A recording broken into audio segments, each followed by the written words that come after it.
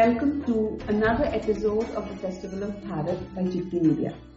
Chitti Media is a digital media network which seeks to pervade dharmic and Indic perspectives with clarity, finesse and civility. Chitti is Sanskrit for wisdom or intellect and has other associated meanings besides. We cover a wide variety of issues with courage and conviction, whether it's the revival and reclamation of a beautiful civilization, current affairs, history, geopolitics, LGBTQ issues, science and technology, to civilizational conflict and forced conversions. I'm delighted to have with me today yet another distinguished guest, Jayant Kalavarji, who is the author of a book, An Outsider Deconstructing European Enlightenment, Death in Three Acts. From an outsider's perspective, European Enlightenment was a brilliant materialist social innovation, which emerged in the 17th century as a response to hundreds of years of brutally destructive inter-religious wars in Europe. It led to the formation of national governments, financial markets, and rapid growth of a certain kind of science and technology. However, by the 21st century, that innovation, through its runaway success, has had unintended global consequences of ecocide, fratricide, and suicide, particularly impacting majority of the human population who are outside of the European sphere.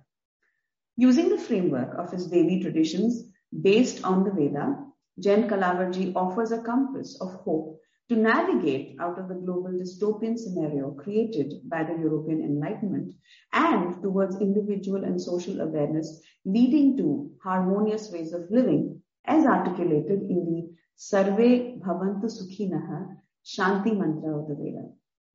After a successful corporate management consulting career spanning 35 years in the USA, Jayant ji has been in the last 10 years providing guidance and mentoring to individuals seeking to consciously navigate the dystopian modern theater while developing and deepening their compassionate, intuitive, and spiritual capacities by applying modalities from the Indic traditions, particularly Sri Vidya. He holds a BTech degree in engineering from the Indian Institute of Technology, Kanpur, and an MBA from the University of California, Berkeley. Please join me in welcoming Jayant ji. Jayant ji, so very happy to have you with us today. Same here. Thank you so much for having me. Jayant ji, you're based out of Princeton, New Jersey. Am I right? In the US? That's right. Just about a few miles outside Princeton Junction, New Jersey. Yes. Do you teach in Princeton? No. We're basically, I've used this as a base for my management consulting practice. Right. As well as now my guidance practice. Right. And how are things there? How are things in New Jersey, in Princeton? And with respect to COVID especially, I hope you're all doing well, the family. Yeah, we are all doing well. The last couple of years have been very interesting. It's been waves of unexpected events coming through. And when one looks at it, from a different perspective, it's not so unexpected either. But I think many of us have gone through ups and downs, and I must say, me and my family have navigated it quite well in the process. Yeah.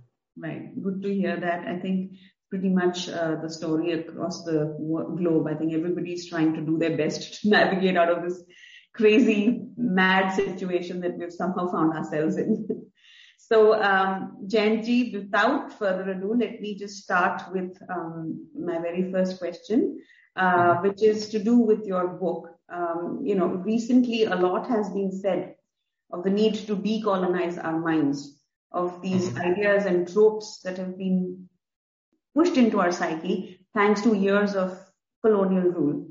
And one of the unshakable notions that generations of Indians have imbibed without question is the superiority of the Western mind and the idea that science and rationality are somehow the products of European Enlightenment. Now, you've written a book on this, So could you help clear some of the misconceptions that are associated with this trope? What is the truth behind European Enlightenment? Okay, this you did say to me that you were going to ask me tough questions, and this is a fairly complex question, Pujita ji. So let me try to address it by untangling myself out of this question and see what comes out of it. Okay, so I heard rationality and science, right? So I want to first speak about that before talking about European Enlightenment itself. In our conversation, I'm sure it will keep coming back up. Okay, so if you look at rationality, what is rationality? Right? And what does it mean to be human?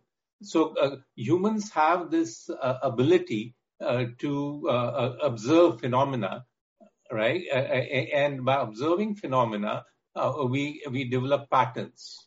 Right? Our sense functions observe phenomena. Our buddhi, right? Just look at it.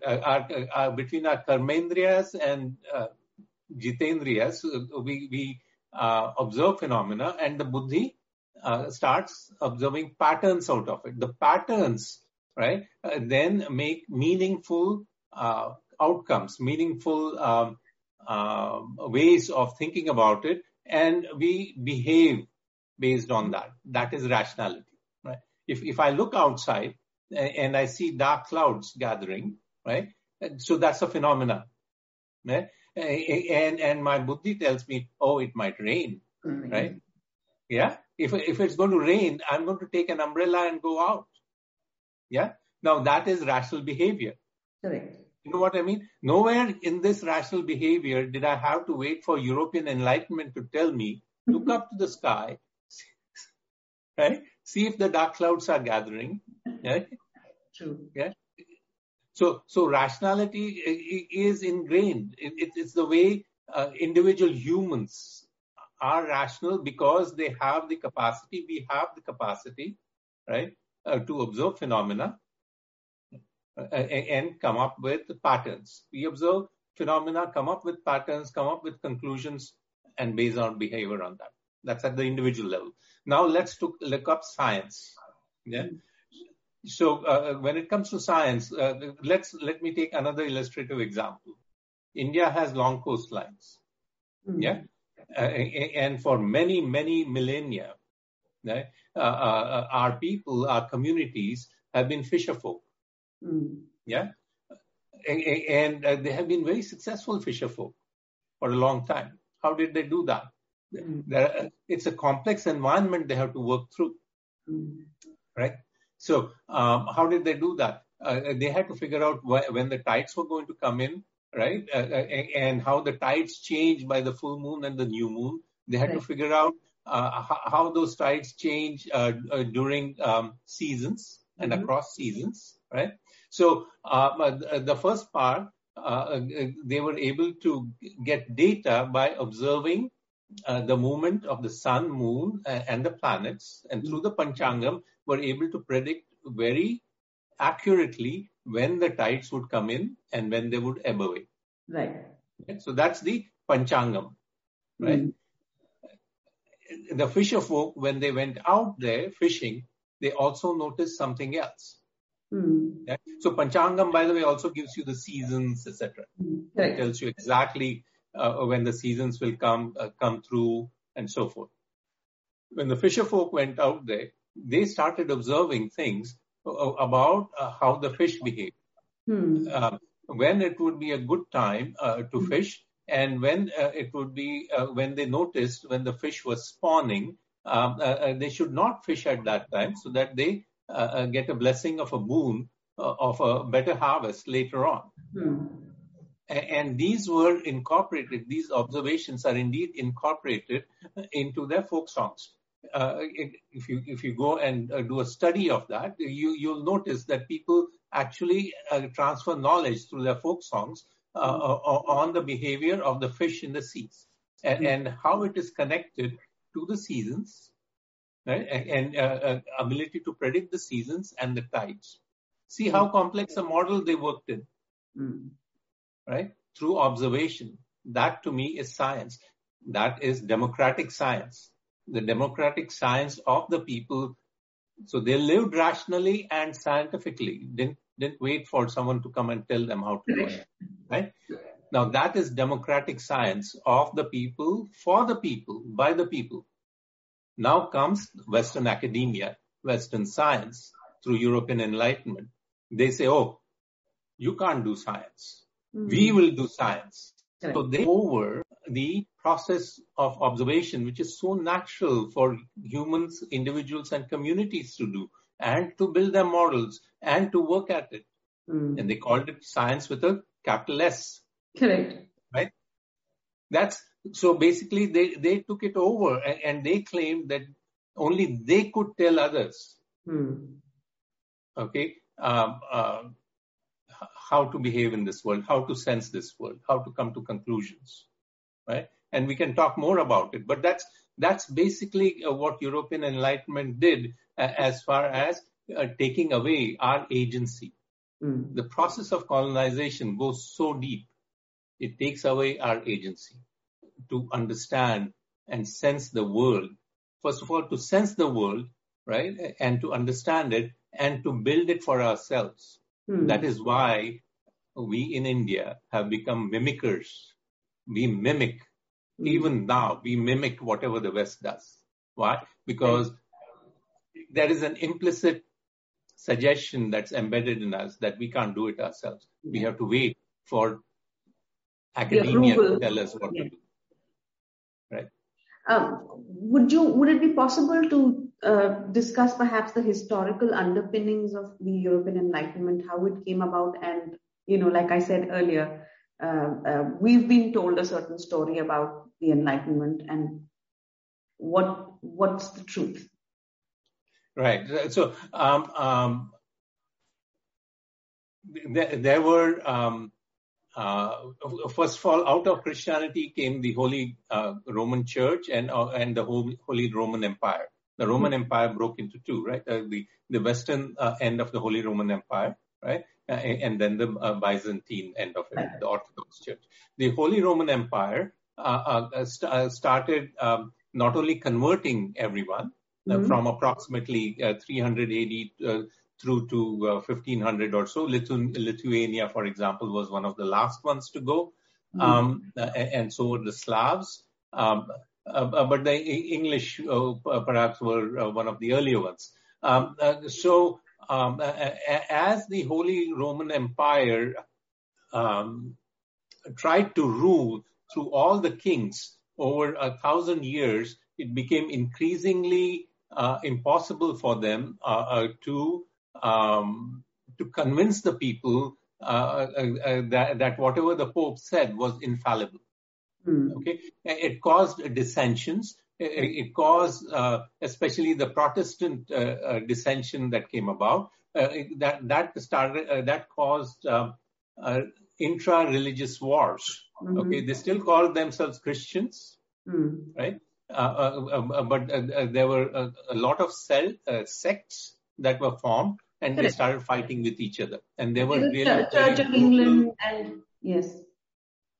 Right, the Lutheran Church, the Calvinists, there were extremely brutal wars against the Pope and the Holy Roman Church.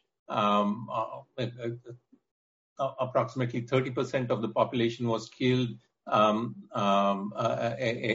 a result of this between the approximately the 1300s and the 1500s, and part of it washed into England as a civil war. And one of the things that happened during the Civil War is Prince Charles and his close advisors had to exile themselves into Paris. And there they met up with the French intellectuals too. And Hobbes came up with this idea that the way to get out of this situation that Europe was in is to come up with this idea of social contracts, and that we no longer require something called a God. Though fine, there is a God, and that is fine. But as far as the affairs of people are concerned, right, we can do it separately. Okay, so he came up with this idea of social contracts where people could interact with each other. Nature was considered completely inert, and it all depended on what people agreed to do and not to do. Okay, so at that point in time, since nature was inert, right, the question came up: who would decide how to interact with nature? Okay, that became a big question in itself. One of the things they found that anarchy, the situation of anarchy that was prevailing for almost 200 years, where people were simply not accepting any authority, was creating a lot of problems about everyone going about their own ways. Okay, that's where the idea of knowledge production being centralized started coming about. Okay, how do we interact with nature? So we have agreed that we will interact with amongst ourselves, and an elite group will decide how we are going to interact with ourselves, right? But still, how do we interact with nature has not been resolved. Right. So the second step then was formation of the Royal Academy of Sciences in 1661. Formally, it said from now on, all science will be done through the Royal Academy of Sciences.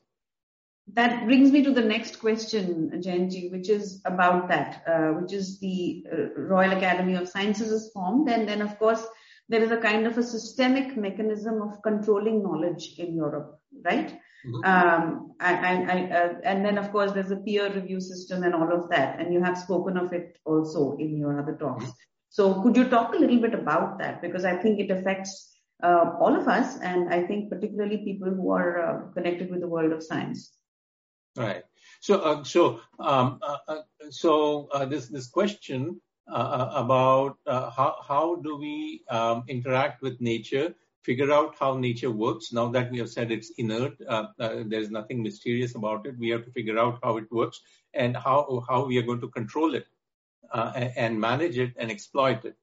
And that's where Boyle comes in, and Boyle's law that you know of, the pressure and volume interaction. So he decided to conduct. Okay, he was one of the feudal lords. This is Boyle, and a graduate of Eton. He was much younger than Hobbes. Is it Boyle, Jayanti? Boyle, Charles Boyle? Yeah, of the Boyle's law. Boyle's law, okay. I forget, PV equals RT. It's temperature dependent, yeah. The temperature dependent relationship, how that works. So he conducted experiments in his palace, shall we say, in his castle or whatever. And Hobbes opposed it and said, if you start doing it, everyone else will start doing it. Okay, and the compromise was reached through the king of creating this Royal Academy of Sciences. And he said, but how do we know that this is correct? What you're saying is correct, etc. So he appointed, the king appointed, with counsel from Hobbes, 12 peers.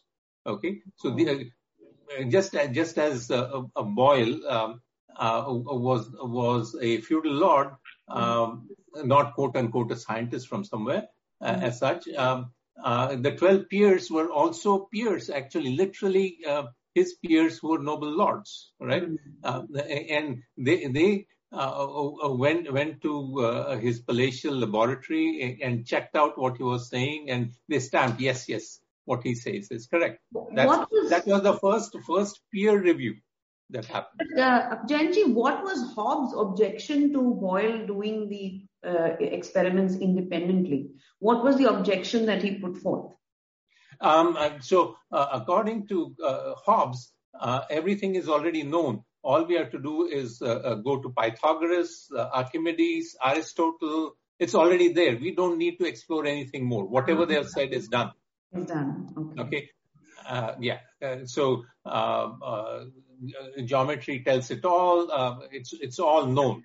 Okay, because they had gone through such angst. He didn't want any new information to come out which would impact or have even the slightest chance. Think about it. It's basically humans have this tendency, if you step back, what drives this? It drives it on all of us. Okay, and we will come back and see how it's impacting us also and how we are acting. We humans have this tendency to be risk averse, right? We want to take uncertainty towards certainty, right? So you can think of Hobbes as someone who is extremely risk averse, right? He was a tutor. He was a tutor to Prince Charles, and a guide, a much older person. He was completely risk averse, and he said the only way to ensure that there would be no more civil wars about these aspects of what is true and what is not true, etc., is to say we already know the truth. Okay, no need to explore, right? Just follow what Archimedes said, or Pythagoras said, or Aristotle said. That's it, right? While the younger Boyle was saying, "Hey, but look, we can do this. This can change things." Right? He was a tinkerer. So, right. So there were these younger people who say, now that we have been able to cut off our need for following the authority of the Pope, we can try different things. So there is that aspect of exploring that humans also have. So, and how did the of course the whole system of having peers, which you tell us anecdotally that it was these 12 peers or 12 lords who happened to be there when Charles Boyle conducted his experiments, and then subsequently how did this lead to a systemic ecosystem which then took control of any kind of knowledge production, saying that we decide what is scientific and what is not, what holds and what does not hold. So the Royal Academy of Sciences, everything had to pass through the Royal Academy of Sciences. The funding, the chartering of any projects. Okay, it's a combination of how the projects are, any scientific exploration is funded, right? The printing press helped a lot.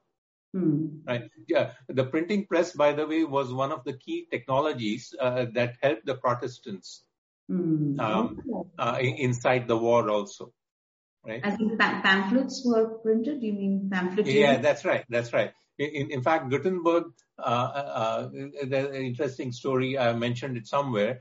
Gutenberg came up with this printing press, and it was very expensive. The only way he could make a business case, quote unquote, for it was if he had volumes to print. Right. Okay. So the biggest thing that volumes they could print was either the Bible or the Quran. So he went to the Holy Roman Church, right? And they wanted to control who could read the Bible. Okay. They wanted their priests, their padres to read the Bible, not everyone else, right? Okay. He went to the Ottoman emperor, the Sultan, and offered it to him. The Sultan was interested, but his scribes went against it because there was a whole profession who used to write beautifully, the Quran beautifully. Right. And they said, oh, no, that's not allowed. Yes. Okay. So the printing press didn't have a market. Okay. Till Martin Luther stepped in. Yes. Right? And he said, I can print it. I will print it. I don't care. Okay, whatever they do to me, right? Yes. I will print it. Okay. So that was where it started, and the pamphlets. That was the way of pamphlets, and then spreading the word was right. So once the printing press came about, whoever controlled the printing press also controlled the channels. So there's the funding, there's the peer review. and the channel of dissemination and through the printing press. Okay, so the Royal Academy of Sciences said that not only have the experiments and scientific studies have to be peer-reviewed, the peers have to be approved by the Royal Academy of Sciences and the printing press. Okay, it has to be printed under the logo of the Royal Academy of Sciences. Do you see the ecosystem still continuing exactly like that? Exactly like that. Exactly. Even today. Right? Absolutely. Right. So basically, it's an imitation of the same thing over and over again, right? So on it's a much larger scale. It's a feudal hierarchy, right? It's the same feudal hierarchy. Who gets into the academia is carefully controlled. Right? And who gets tenure? I don't know whether you have actually seen a tenure ceremony. They actually for the chair. When you say a chaired professor, right? You have heard of chaired professors. Yes, actually, it's like a throne. They put him up on the throne with the robes and yes. Right? It's a feudal ceremony. I haven't seen the ceremony, but I do know that getting tenure is like the biggest for every professor in academia, any academic. It's like it's like the holy grail. Right.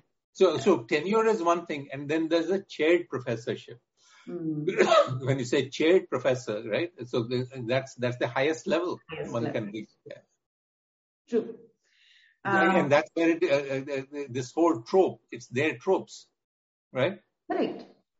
So that's interesting, Jainji. So your book mentions, the title of your book is, about European Enlightenment, and then you talk about death in 3 acts, and you mention specifically the consequences of European Enlightenment being ecocide, fratricide, and suicide. Am I right? Yes. Right. So, and then this is connected to the idea of, that in the Western civilization, essentially nature is inert.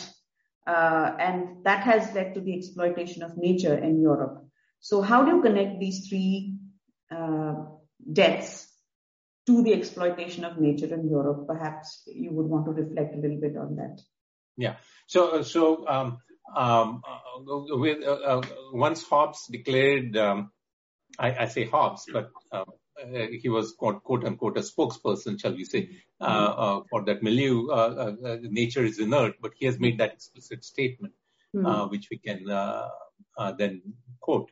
Once that happened, and once the Royal Academy of Sciences was created, the funding went towards how best they could come up with projects which would exploit nature, right? Which would exploit nature, and specifically because those who were funding were looking for returns, the projects had to be tailored in that direction. It went naturally in that direction. One of the first things that happened was exploiting the mines for coal. Large amounts of coal mining started happening in Britain. Interesting. Okay, and along with the coal mining came the question of how to get the volumes out, the large amount of volumes out, and that's where we came up with rail lines. Okay, initially they were iron lines which were laid out, and they were horse-drawn. They were not yet steam engine. Horse-drawn, okay. Horse-drawn, yeah. The steam engine came a couple of 100 years later, but that's where it started. The exploitation of nature and denuding the landscape, basically disrupting the way people live, communities live. Okay, because remember, this has now become a top-down knowledge production, right, and implementation, right? So that shift started happening. Okay, as that shift started happening, they were then able to apply it, right, as the steam engines came up, etc., to steamboats, to having a global presence, right? And through the global presence, everything went to exploiting nature for creating material wealth for few people, and you have seen that happen all the time, right? First it was coal, then it is oil, and so forth. So that's right, and that's the ecocide we actually have observed, right?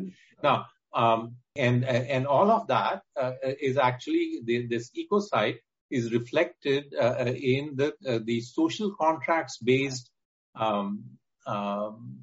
society that we moved to.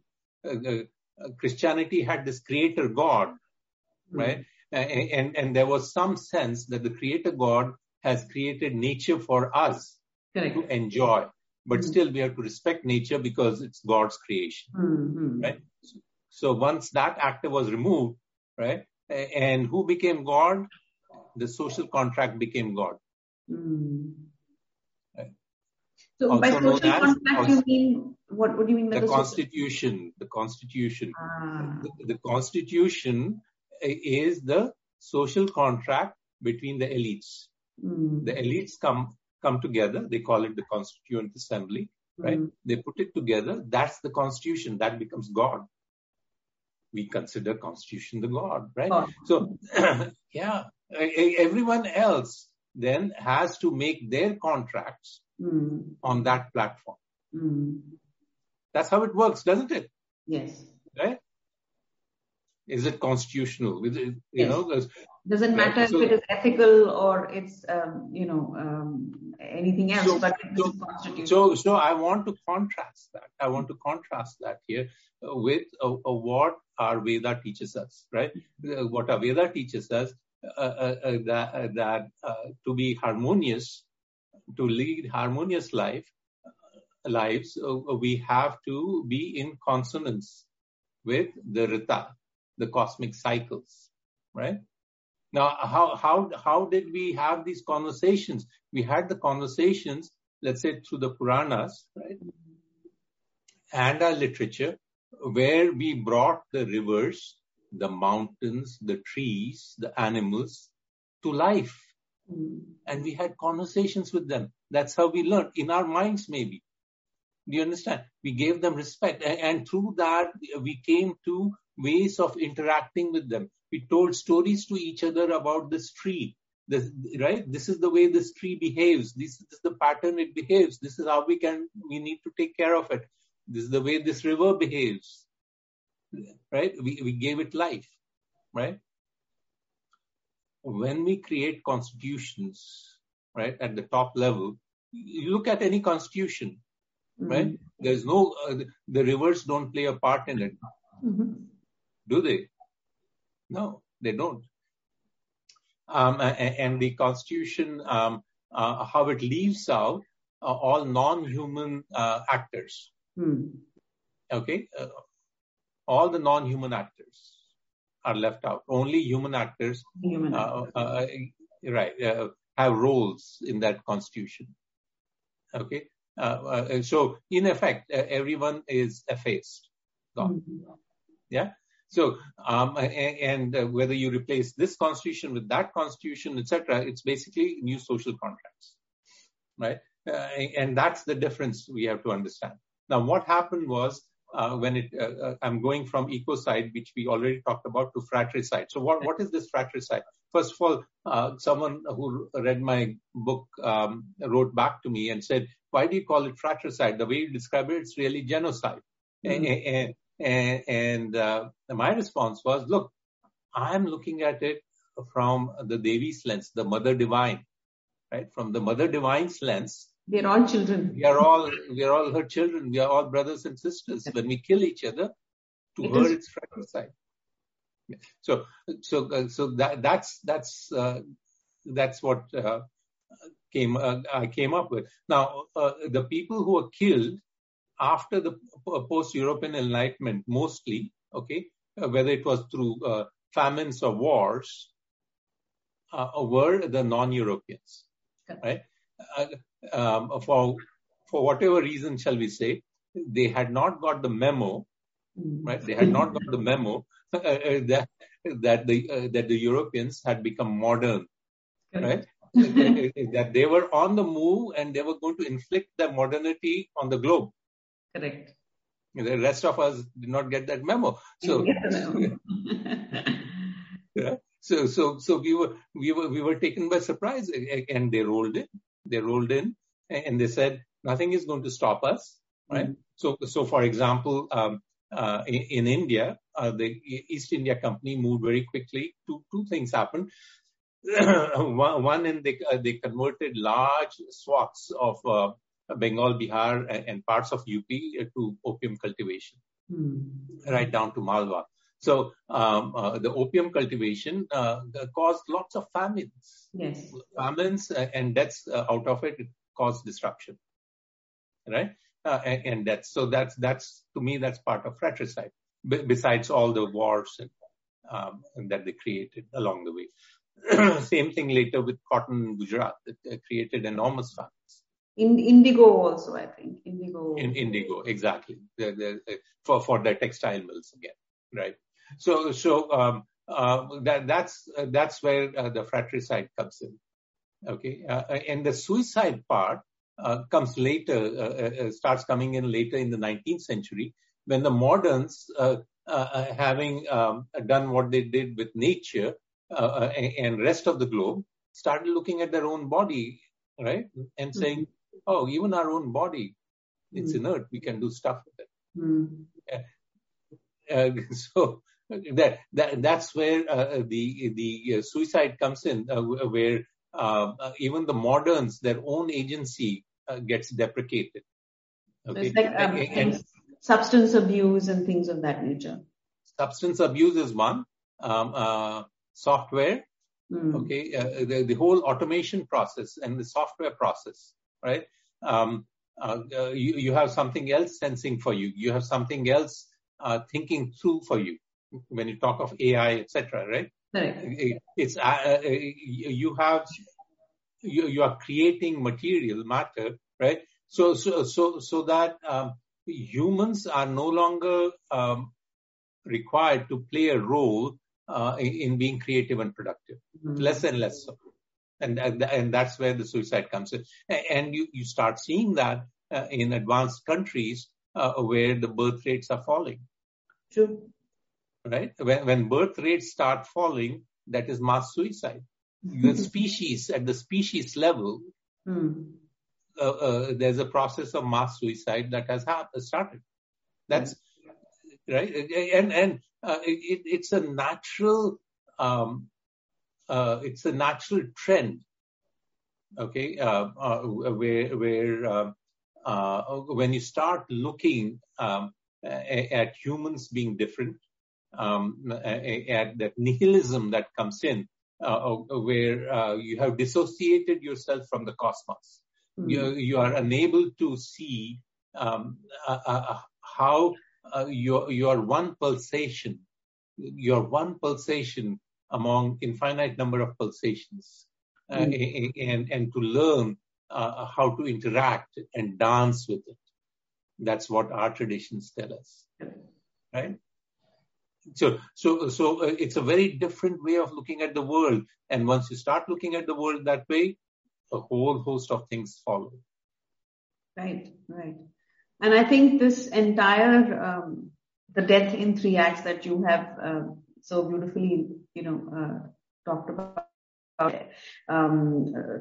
expounded on, is clearly linked to the very cornerstone of their belief that nature is inert and that mankind is free to exploit nature. That, it is nature's there for us to enjoy or for us to, for our gratification. So that is the cornerstone of the Western belief broadly, and one could say that. And the humans themselves. Then humans, because humans themselves, right? So we can replace this thing called humans also. except for the few people who have power. Mm-hmm. And increasingly, you see that happen. And the dharmic way of living, the dharmic way of thinking, has always been in stark contrast to this kind of, thought process. So, I mean, that brings me to the next question, Jayanji, is to do with Hinduism, for example. For want of, everybody recognizes it as Hinduism. For want of a better word, let's go with the word Hinduism. So, Swami Chinmayanandaji had apparently said that the only way Hinduism can survive, or the dharmic Sanatana Dharma can survive, is when we make practitioners out of Hindus.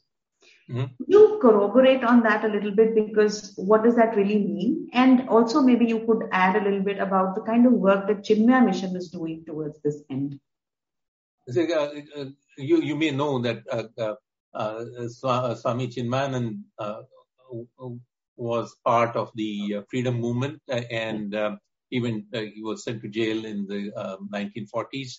And that was the first time. He was from Kerala, he knew English, he was a journalist, he was reporting, and Kerala people tend to be a little to the left, etc. But he was in jail, and someone gave him the Bhagavad Gita and Upanishads and started reading it, learning it, etc. Coming out of it, he said, oh, this is something different. And unlike others, he headed to Rishikesh, the Shivananda Ashram, etc.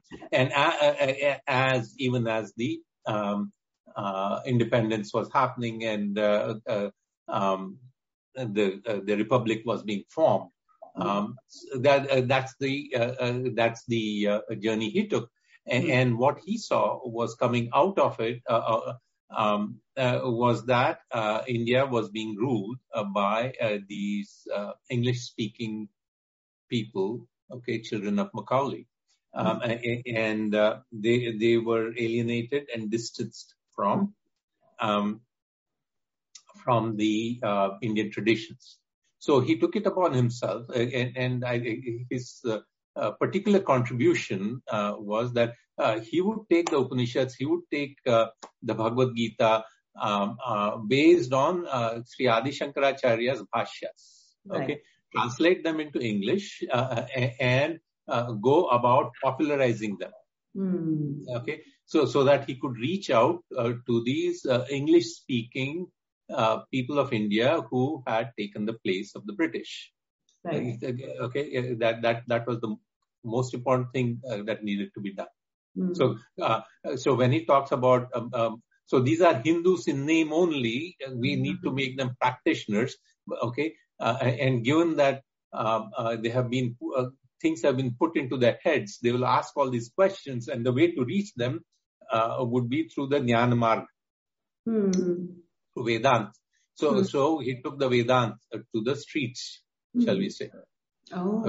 So, at that time, the people at Rishikesh, the Swamijis, etc., opposed it. So that's not the way we do it. Vedanta is presented only to people who come to the ashram. It should not go out of the ashram. All those conversations were there. So in very early 1950s, he broke away from that. That's where, So I think he split from Shivananda ashram, and then he started Chinmayananda. Right. And so, So that's to the second part of your question, especially in the diaspora, English-speaking diaspora of the US and Australia and New Zealand and Canada and Singapore and Hong Kong, they find that's one area where they play a very useful role of giving access to multiple generations now of people of Indian origin who have been distanced, right? And through discoursing in English, English being the language that people are familiar with, and then bringing them into Sanskrit, etc. But first, being very open and saying, yes, we'll talk about it in English, we'll discuss, we'll do study groups, right? So that's been the key ongoing contribution there. Speaking of splitting up, one of the biggest spin-offs from Chinmaya Mission as you may know, is Arshavidya Gurukulam of yes, Swami Dayanand. Swami Dayanand Ji, yes. Yeah. So who was with Chinmaya Mission for 15 years, and it's in the late 80s that he started. So that's the overall impact and the continuing impact that Chinmaya Mission has, and I think it particularly irks those people from India who are in Western academia, because here's someone who's reaching out in English about Vedanta, right? And is refusing to give up. So they become one of the points of attack for. And interesting you mentioned this, Jayanji, because I'm aware of the kind of work that, although not the full extent of it, but one knows of the work that Chinmaya Mission is doing, especially abroad in the USA, and Arshavidya Gurukul, for example, or the ISKCON, or Swami Yogananda's, even his disciples. So there's a lot of work, but ironically, it is the Hindus, the elite Hindu, so-called Hindu elites in India, living in India, I think, who need more such instruction, or probably would do well if they were to come under the influence of course, Chinmaya Mission exists in India also, but I think it's kind of ironical that it's the people in India, the Hindus, the modern so-called progressive Hindus, who need more such, probably need more such instruction than the people living abroad. Because there are many, in fact, interestingly enough, there are many, even people of, Western countries and around the world, in fact, who are taking to Hinduism and Sanatana Dharma in a big way. So anyway, that was off the tangent. That was a little tangential. So coming back to my next question would be, it's a little specific. Could you, since we spoke about Chinmaya Mission and Chinmayanand Ji, etc., and Vedanta, could you explain the importance of these three terms, Shravanam, Mananam, and Nididhyasanam? How are these the core principles of the Vedantic approach to life? And of Hindu philosophy. I know this is a little, we're moving away a little from the general nature of this program, but I think since you are an expert on the Vedas and Vedanta, perhaps you would like to take this on. Okay. First of all, a qualifier. I'm no way an expert on anything. In fact, being an expert maybe a disqualifier. So I would say I'm a practitioner. So and I always say I'm a work in progress. Always, right? So always open to learning. And that hence the Shravanam, Mananam, Nididhyasanam. So Shravanam, Mananam, Nididhyasanam is a core approach in Jnana Yoga.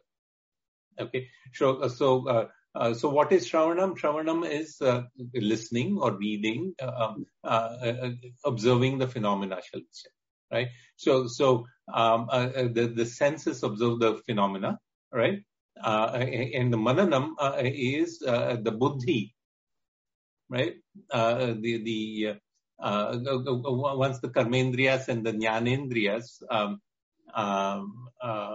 deliver to the buddhi does mananam, and then compares it with memory, etc., and says, okay, what does it mean? And the nididhyas is every day to say, how am I going to incorporate it into my life? How am I going to change my life because of that?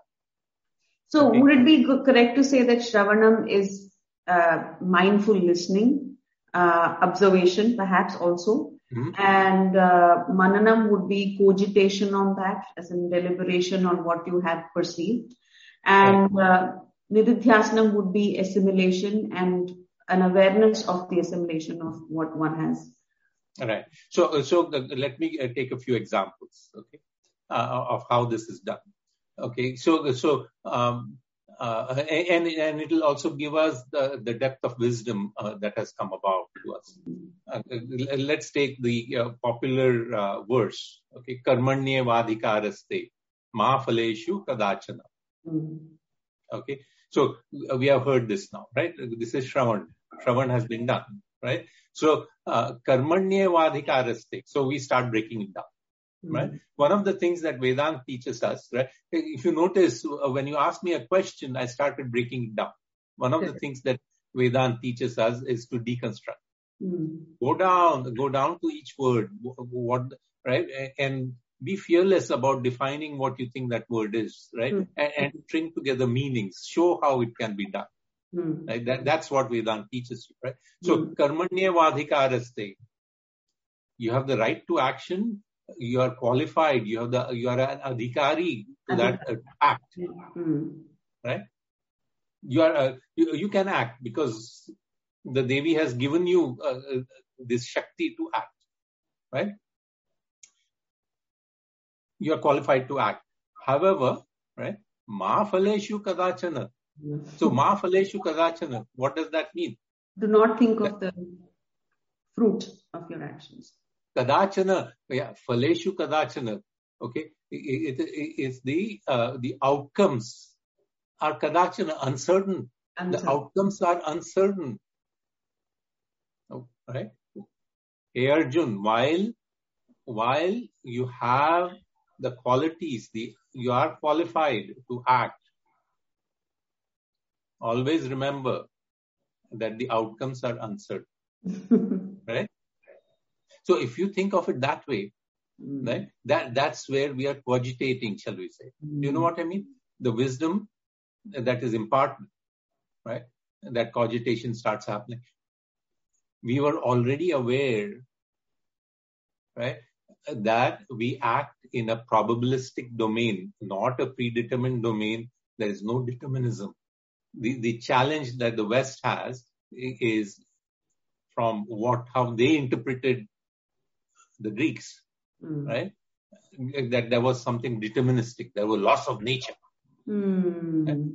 The reason modernity has started collapsing over the last 100 years is, right, is because of what they started observing as VUCA.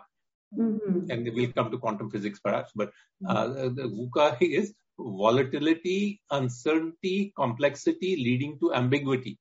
Oh, okay. Very interesting. Right? Oh goodness, things are volatile. Right? Things are uncertain. Beyond our control. We can't structure them. Whole thing. The promise of modernity was we can structure things. The Hobbesian promise of the Leviathan was the social compact that we'll come up with. We'll be able to fix it, structure it. Right. So this is beautiful because these three things, the very approach, the Sanatan approach to knowledge acquisition is pretty much individualistic. Actually leaves it to the individual to find, to understand, to use his own buddhi, his own chitta to understand, the information that he or she is receiving, as opposed to the commandments that were given out. It gives agency.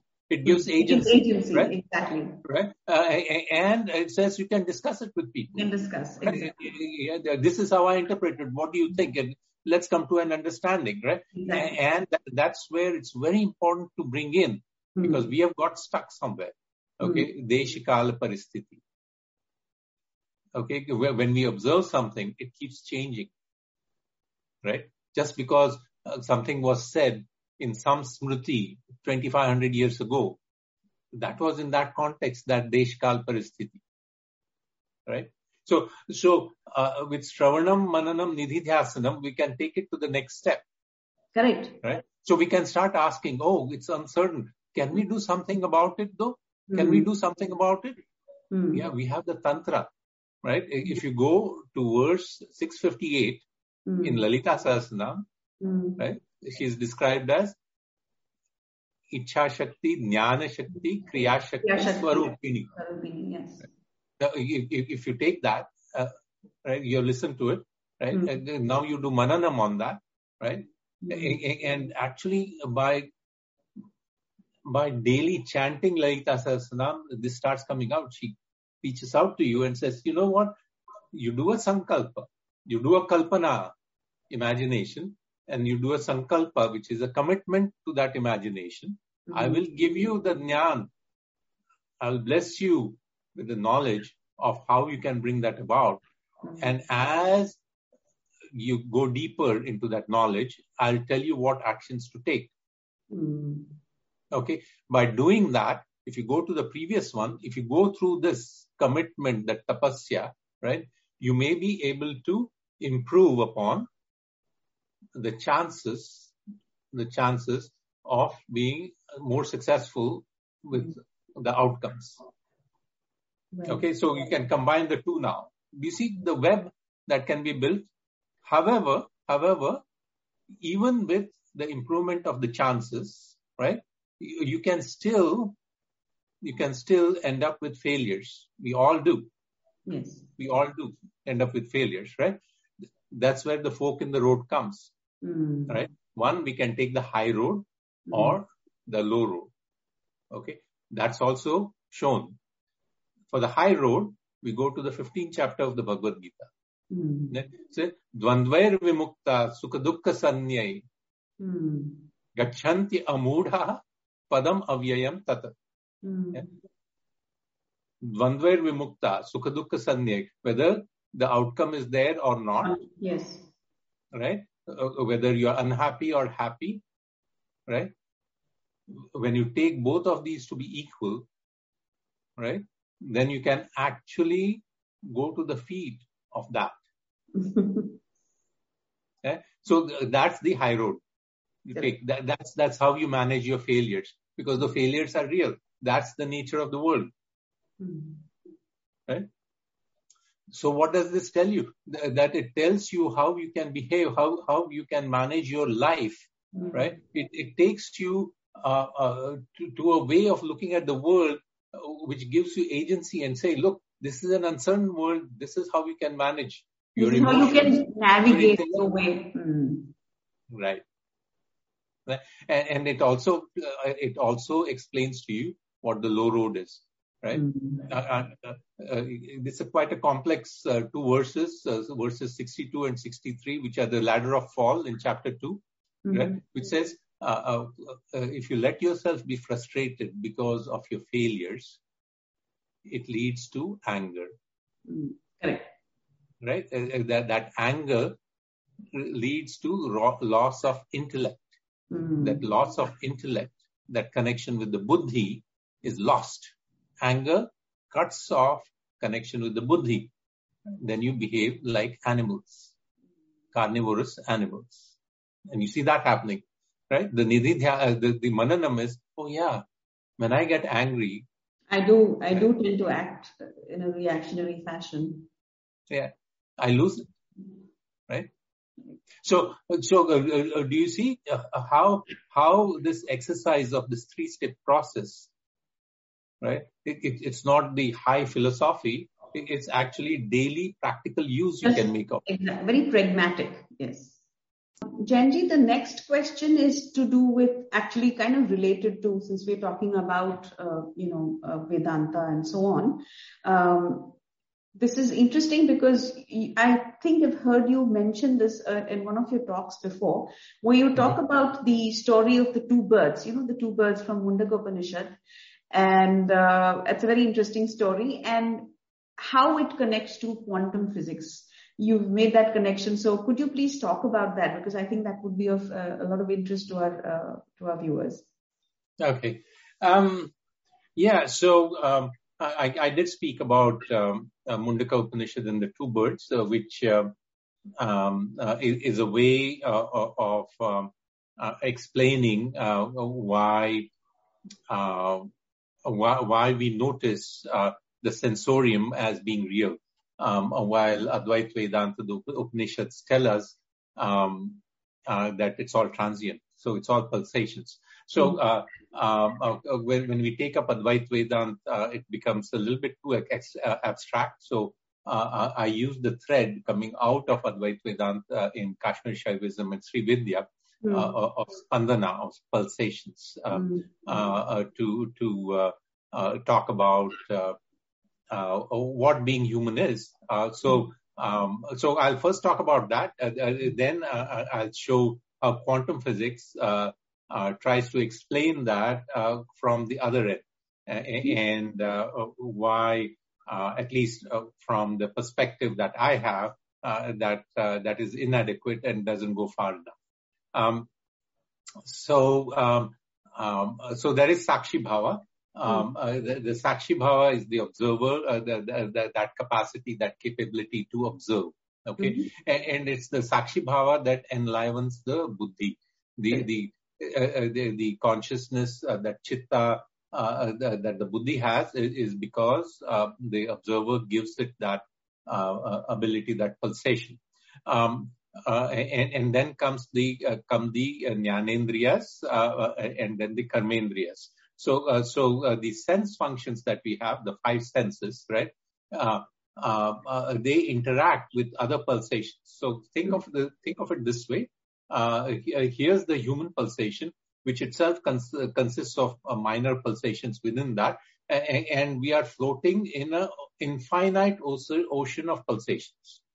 Okay, if you can imagine that, and then say, here's just this one little pulsation called the human pulsation, and it's able to interact with other pulsations around it in a very narrow way through its sense functions. So it captures the fluttering aspects of the pulsations around it, right? And when it presents those interactions, that phenomena to the buddhi, right? It's at that stage that it becomes static. Okay, so all of a sudden, these things out there, which are actually just fluttering pulsations, okay, they become form, they become roop. For the first time, they become roop. From spandana, they become roop. Yeah, and then the buddhi starts giving it names, so it becomes namarup. Namarupa, correct. In the process of becoming Namrup, then it creates memories, and then it creates frameworks and meanings around. The story of the 6 blind men feeling different parts of the elephant, and exactly. So the meanings are created around it, and then we start living in it. We start living in the Namarup framework, the meanings that we create out of it, right? So where did we start? It's all pulsations. It's all transient. It's all changing all the time, right? And yet we see it as matter. How? It's in our minds that we see it as matter. So the Upanishads and the particular darshan of Advaita Vedanta, okay, has, as far as I know, I've seen, okay, whether it's Dvaita or Vishishta Dvaita or Sankhya, etc., Advaita Vedanta seems to have the maximum capacity of explanatory power. It has the maximum explanatory power. Okay. Now, when I'm communicating it, I use one of its threads, as I said, Sri Vidya, Kashmir Shaivism, because it's easier to explain. If I may interject, Jayanji, so I don't know this, but are Sri Vidya and Kashmir Shaivism offshoots, or shall we say threads of, like you say, of Advaita Vedanta? Yes. Okay. Yeah. So that's basically they are because then the question comes up. You see, if you go to pure Advaita, and I don't want to go too deep into it, it can be confusing. So whether everything is Atma, everything is Anatma, etc., and the practical aspects, because which we talked about how practical things are, right? Whether it's in the Bhagavad Gita or Lalita Sahasranam, very practical stuff, right? And not to make it too esoteric, but this question allows us to see what immense explanatory power this particular darshana, the way of looking at this. Okay, so the two birds that we are talking about is basically the Sakshi Bhava, okay, the observer bird, right, and the Ahamkara, The ahamkara is the actor bird. Actor bird. Right. Okay. And the ahamkara, right? When we drop the veil of avidya, okay, the ahamkara forgets that we have that ahamkara capacity of saying aham, right? Of cognizing and being aware of ourselves because of sakshi, right? That veil falls, right? We think we are the greatest, we are the ones who are acting, and we become the eater bird, right? So we are eating the experiences that are delivered to us by our sense functions. So the actor bird is actually eating on a fruit, right? In the story, the sakshi bird is watching and the actor bird is enjoying the fruit. They're enjoying the fruit, and this fruit is all these external pulsations, right? Which have been delivered to the actor bird by the sense functions. Right. Okay. Correct. Right. So there is this whole process. So how does this connect to quantum physics? Okay. So quantum physics also has this. So somewhere along the line, when they started observing, they thought Newton had it all right with the laws of physics, etc. Okay. But even the simplest things, they came across this three-body problem, which they couldn't explain, and they still can't explain, and they had to find a way to explain it. The three-body problem being, you have the Earth, Sun, and Moon. Okay. And the orbits of the Earth, Sun, and Moon, we can't really predict, given any functions that Newton has, or you say it's something like gravity, right? There are so many moving parts; it cannot be explained. You mean the Earth, Moon, and Sun cannot be explained via Newton's laws? Yeah, exactly. There are so many wobbles around it; it can't be explained. Okay, so that was the first starting point, and you can't explain why the masses, the orbits are of a certain way, why the cosmos moves in a certain way, etc. And they couldn't explain what the space and time was. Okay, because they seem to move in space, right? And are they really moving in space? And what is this thing called time? So in their model, where quantum physics has started, is by saying what the sense function, what we see as sense function, whatever we observe is real. Matter is real. Okay. So we start from this end, right? And say everything out there is transient. They say that is all real, and they try to explain it. How do they try to explain it? Through observation, right? In their model, they don't have to bring in, they are oblivious of the sense functions. They're oblivious of buddhi, right? They take the mental models they build of the mathematics, right? Mathematics is a language that the buddhi produces. That's how Vedanta teaches us. The Vedanta teaches us the whole process. Quantum physics takes it all as real. They can't make sense. People, and that's one of the things that's happened. We Indians take mathematics as something really great. Our ancestors didn't. Ganit is just one of the things. Okay, right? I mean, there was a distinction. We put physicists on pedestals. All they're doing is coming up with little bits of a mathematical language put in certain forms, okay, and they try to explain the phenomena that the sense functions are delivering. Okay. So they haven't really, so like, for example, I think this brings to mind, or I mean, I remember reading somewhere that according to us, all of the knowledge systems that there are merely Vijnanam, whether it is Ganit or whether it is astronomy. But Jnana is only the knowledge of the self. So Jnana, the word Jnana cannot be applied to any other field of knowledge, which are just merely disciplines, and probably the term Vijnana applies to them, whereas the technology thereof. Whereas Jnana is only the word Jnana can only be applied to the knowledge of the self, is what I read somewhere. So some people turn it around also. So I don't want to go into that, whether it's, so there is a differentiation of gradations of Jnana, shall we say. Okay. So para is also used, for example. Para, right. So you will call someone a paridjnani, and paridjnana ashram comes from that, right? Paridjnani, one who knows, right? Beyond. So beyond, quote unquote, beyond what? Beyond buddhi, right? We are beyond buddhi, and buddhi is buddhi can only go and be able to understand what is delivered to it by the sense functions.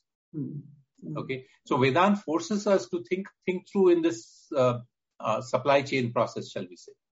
Every step of the way. It does not allow you to say, okay, I'm going to take it. If you don the hat of a Vedantin, you have to do this.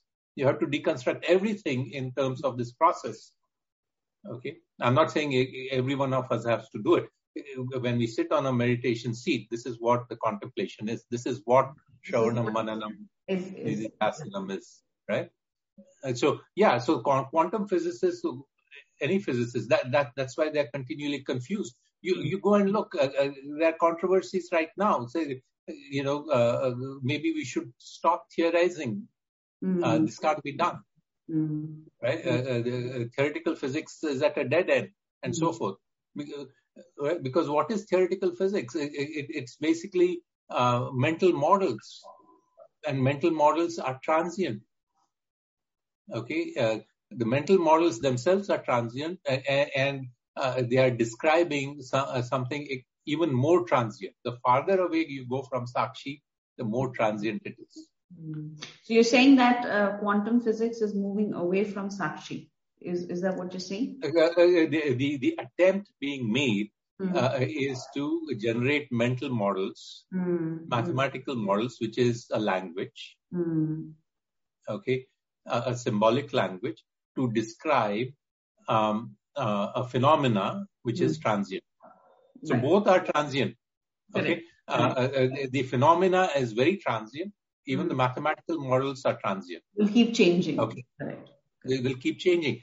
Okay, and so when it comes to this fallibility, okay, they make a big deal. Oh, Karl Popper taught us about fallibility, what science is, and it has to be fallible, etc. From Vedanta perspective, it was always fallible. What's the big deal? Right? We knew it was fallible. Right? Remember, Ma Phaleshu Kadachana. We know we were in the probabilistic world. They did not. They rediscovered it. They rediscovered it, and they think they are the ones who have discovered it. Correct. This next question is kind of completely tangential to what we've talking, but kind of maybe in a way, I think everything is connected in a way. But I was always curious to know this, and I thought I should ask you. So there was a practice of, Brahmins, particularly in the olden days, where they were prohibited from traveling overseas. There was, in fact, there was kind of like, you were excommunicated from the community if you traveled overseas. And this was particularly applicable to Brahmins, the Brahmin community. Why is that? Was it just a sort of superstitious belief, or was there something more grounded in that practice, something more meaningful? Okay. So I think that's a great question. I can think of giving very long answer to this. I would love to. First of all, it's not So it's not that people from India didn't go out across the seas, etc. The fisher folk went out, traders went out. We went all the way to Bali, to Japan, China, etc. So that's all there, right? Now Brahmins moved too. But the way the Brahmins moved was to think of Brahmins as a guild. Where they taught their children to do certain work in a certain way, etc. Okay, so it's a guild. So they said, in fact, and you can see how the Brahmins offered the services to the next village and to the next village, etc. Okay, so all the way from the Gangetic Plain. Okay, we have history of Brahmins going all the way, at least to Cambodge. Right. Okay, village by village. They go east, and the way they did it was the male Brahmin could go to the next village and marry someone local. That was allowed, but Brahmin women were married always to the west. That's one of the things. The same thing to the south also. I mean, so you can see. Then when you look at the Smritis, there are directions given, right? I didn't know that. I have no idea. Okay. So Brahmin women could only be married to someone to the west of where they were located. To Brahmins. While Brahmin men could go east, offer their services, right? You can think of how software people go to the west and they settle down there, etc. So right. So as long as they gave their services as Brahmins, they were part of the community. They would be taught, and their Panchangam would be shared with them because that was an intellectual property, right? So one way of looking at it is that the Brahmins during the British era, right, from established Brahmin families were offered because they saw the British saw what they were capable of, etc. Were offered positions in the British judiciary. They were sent to England for long periods of time to become jurists. So they were basically leaving the profession. They were leaving the guild, right? So the quote-unquote excommunication, and I want to talk about that word excommunication, okay, is basically to say when you do come back, you can't come back and start doing this because, the way we do the knowledge, the way we apply, you have to do Sandhya Vandana 3 times a day. You have to observe the sun and the moon and help us develop the Panchang for the community, right? Each one of them, the inputs were, right? That's very important. And their acts in the community, okay, to officiate at births and marriages and deaths, etc., right? In this process, they were like guide rails. They were like acharyas, right? Of this whole human cycle. Correct. Right? To stabilize this whole human cycle. Okay. So if you're going to leave us for a long time, go do your thing. Then don't come back. You can't. You are not part of this community because you're not, right? So it's like if someone is in a corporation for 15 years and then says, "Oh, I'm going to take a couple of years off and do something else." Okay, completely else, completely different. I'm going to go to a foreign country, China, and do something else for a couple of years. And they say, "Well, farewell, good. You can go, right? But I don't think you'll have a place when you come back." So, okay. So the excommunication. Just one little question here. Was the excommunication more to do with the termination of their services, the fact that they were doing something else and not, following the rituals and all of that practices of being a Brahmin? Or was it the fact that they were traveling overseas? So was the geographical location moving a problem, or the fact that they were taking on other kinds of tasks? So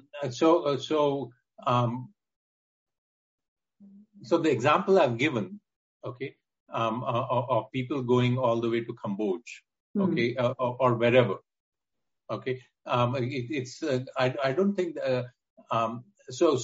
Clearly, people in Bali learned it. People in Bali had Havan Kunds. So where did that come from? Brahmins had gone there, right? Clearly.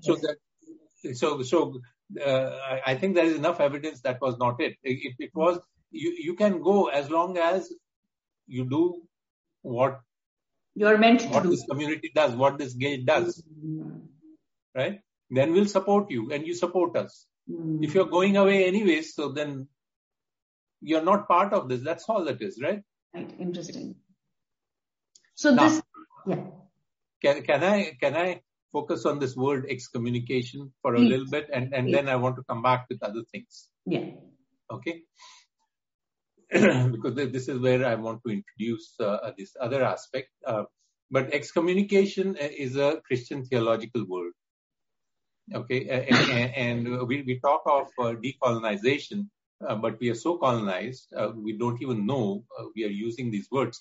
These words were used specifically to demean and denigrate Indian cultural life, right? And compare, these missionaries came and discovered Hinduism as a religion. Correct. Right, and then as a false religion, and they say, oh, they do these things, etc. Right, and we sucked it up and we started reforming it, regurgitating it, right? And reforming it. Yeah. Right? Yes, of course. So this word excommunication. The root is commune, right? So what does commune mean? You commune in a church, right? You have the right to commune in a church, right? What does that mean? That means you partake of the body and blood of Christ. You are given wine as the blood and a biscuit. Whatever, wafer. As the body of Christ, right? And before that, before the communing, right? They all take an oath, right? That they will be loyal to one and only one God, right? So excommunication means you are not being loyal to that God. Hence, will not allow you to commune. Yeah. Now, the Veda tells us that we can interact with God, connect with, quote unquote, the divine, the subtle divine. Forget the God. God is a theological word too, Christian theological word. The subtle divine in so many different ways. Right? There's no restriction there. So where is this thing about excommunication? Because, right, in Christianity, you can commune with God only through His church. Only through you can't, I mean, of course, yes, you cannot independently have a relationship with God. Right. So that's where the word excommunication came from, and we use it. Right. So we have to be careful in our decolonization process that the fact that we ask that question itself, where did that question come from? Right. I'm glad you. I'm going to remove that word from my lexicon. Be very careful about the usage of that. I mean, that's the process of decolonization, is to right. So every day you learn that some of these words that you use very casually are actually very laden with different meanings. Yeah. So idol worship, etc. Those are, worship itself means going down on your knees. So we don't go down on our knees, right? We don't kneel, etc. So idol worship, right? Murti puja is a whole different thing, and the pran pratishtha that comes with it, and so forth. So that's the excommunication part. Having said that, I would like to take this opportunity though to, if I may, to raise another question about what were our ancestors doing. I don't know where you're moving after this question, so whether I should introduce it here or not. The question I have, I would like to ask my ancestors, let's say 400 or 700 years ago, right, is around the time when we said, oh, the Brahmins shouldn't go out, etc., right? Vasco da Gama came to India in 1498. Okay. At that time, Vijayanagar, the empire, was at its peak. Okay. I think Vijayanagar was a little later, I think, Jainji. No. It's exactly at that time, and into the 1500s. Okay. In fact, around that time, 1530. Krishnadevaraya was around 15 something, I think. Right. So 1498, it was already. Achyuta Raya, maybe his grandfather or father, not sure. Right. Probably. So anyway, if you look at the Vijayanagar, it's about 1350 or so, and it goes on to early 1600s. So the entire period, okay, of 200 years. So 1498, and all the local kings were paying tributes to the Vijayanagara kingdom or empire, okay, and that this included the Zamorin of Kochi and so forth, that area where Vasco da Gama landed. Right, and within 5 years, so he landed, right. He brought the reason he came was for trading, right. Because they were fighting the Islamic wars, wars with Islam, right? And Vasco da Gama was a particularly notorious, violent pirate, and were very successful at leading the Crusades in North Africa. So he was chosen to go out to India, and he comes there, and he leaves 5 Portuguese traders, and along with him on his heels come missionaries. Yeah. Okay. So all this contingent comes. There comes spies. Okay. And what do you see then? Within less than 100 years, right? By 1582, these Jesuits, who are the core intellectual core of the Holy Roman Empire, they come to Kerala. They have learned Vedang Jyotish. They go back. Okay. They learn, they pirate knowledge also. So absolutely. But, they innovate, they change things, right? And they leverage out of it. By 1582, they have a Gregorian calendar, and they are able to manage life differently. So my question is this, okay? And this happened, this whole thrust happened at a time when Europe was going through internal strife. Okay, Islam was coming against it, and quite successfully. They were going on crusades, etc. Right, and yet they chartered Vasco da Gama, and later, and in 1600, by the way, by 1600, East India Company was formed. Yes. In that 100 years. So my question is, while they sent explorers, traders, missionaries, spies, okay, what did our ruling class do? They were there. I'm also wondering what were we doing, right? So did we send our missions there? Did we send? I don't know. I mean, I'm open to doing research about it. So if they did send, right? If it did send emissaries, if it did send traders, what happened to those missions, right? How successful were we? We could have done the other thing, right? One of the reasons a less number of Indians went out, right? And everyone made a beeline to us. The same, you were doing well, right? Just see America. Everyone wants to make a beeline to America, right? Few Americans go out, Absolutely. Very small percentage of Americans even have an international passport. Out of their towns or their, little... Within 50 miles, they are born and, Absolutely. Right? So we were doing very well. And, right? But the American empire always has its eyes all over the place. Right? The ruling class makes sure that they have their, hawk-like presence everywhere. Right. Their intelligence agencies, their military presence, their diplomatic missions everywhere. Right? What were we doing? And why did we not do that? That is the question to ask. That's a very, very, very valid question. And what trap did we fall into? Right. So my hypothesis is we fell into the trap of local optima. We were so happy. Complacent, I guess. Yeah. the complacence. Which is a problem that ails us even today.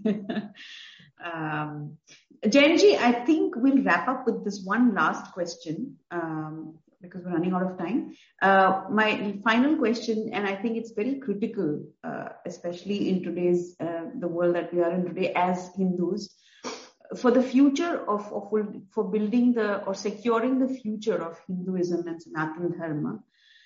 How important are the Devasthanas? Because our Devasthanas, our temples, as you know, and we're fighting a battle today.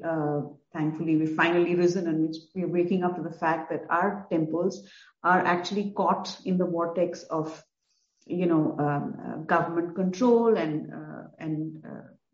a different kind of a mafia actually. So, especially in places like Andhra and Karnataka, I mean, the condition is a bit pathetic.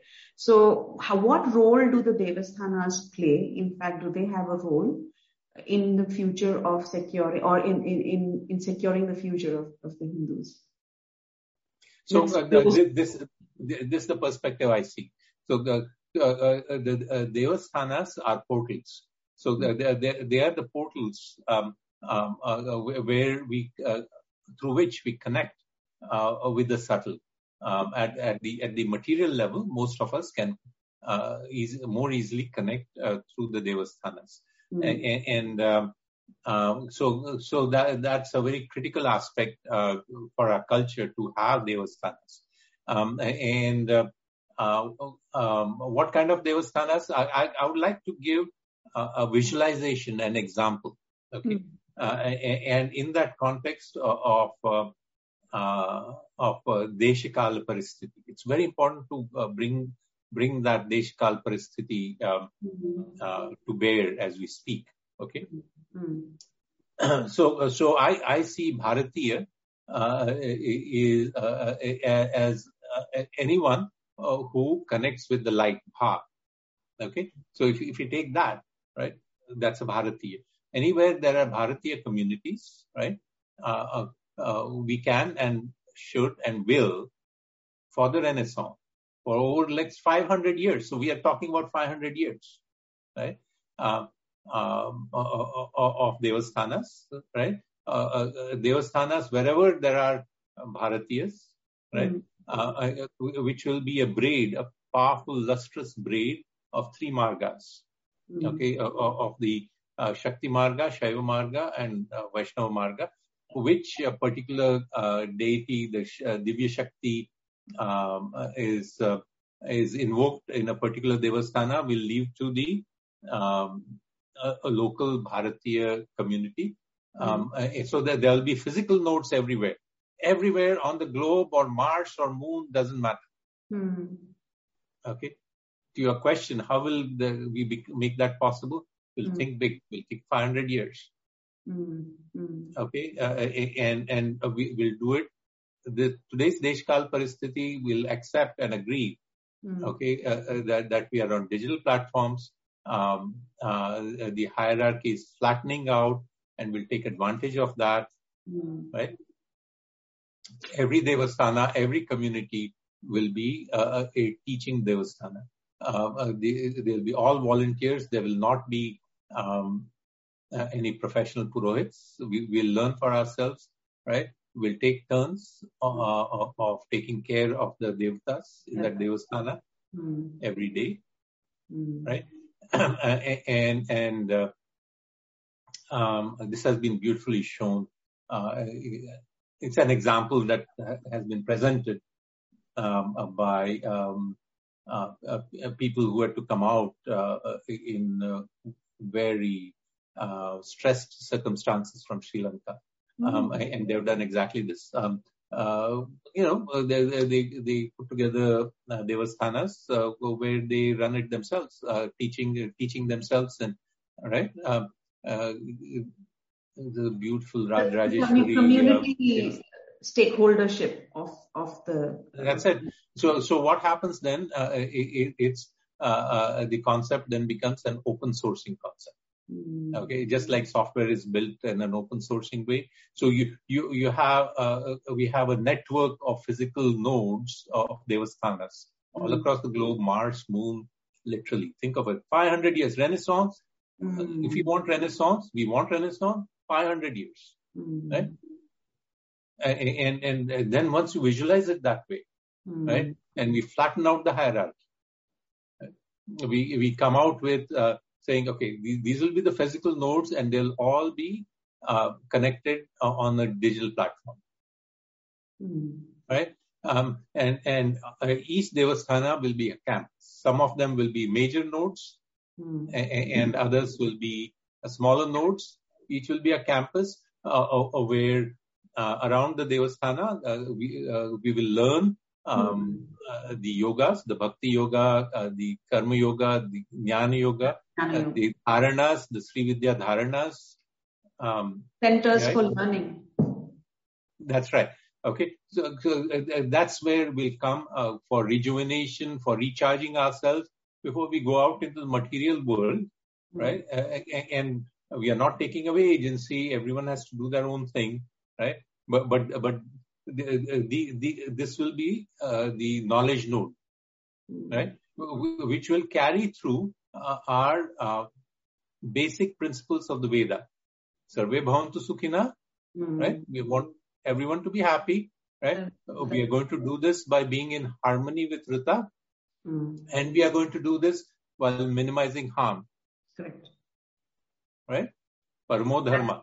That's right? Ahimsa paramo dharma. So that's what we have to visualize, right? And this deshakal paristhiti, we have to say this is where we are.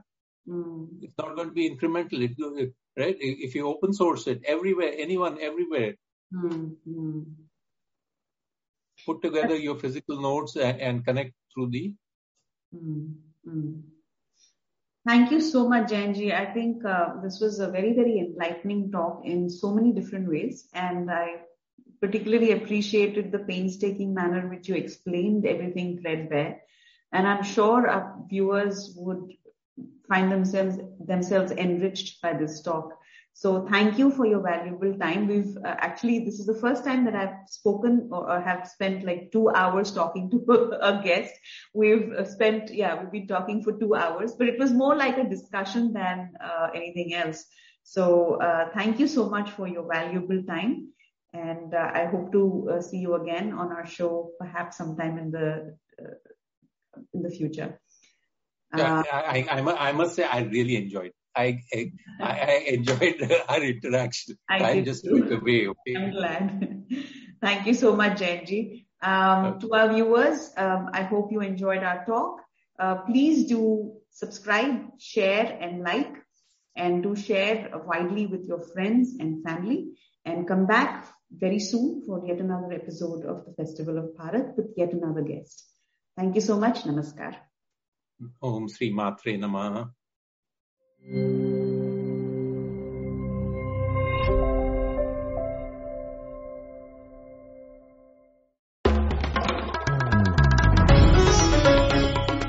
Namaste.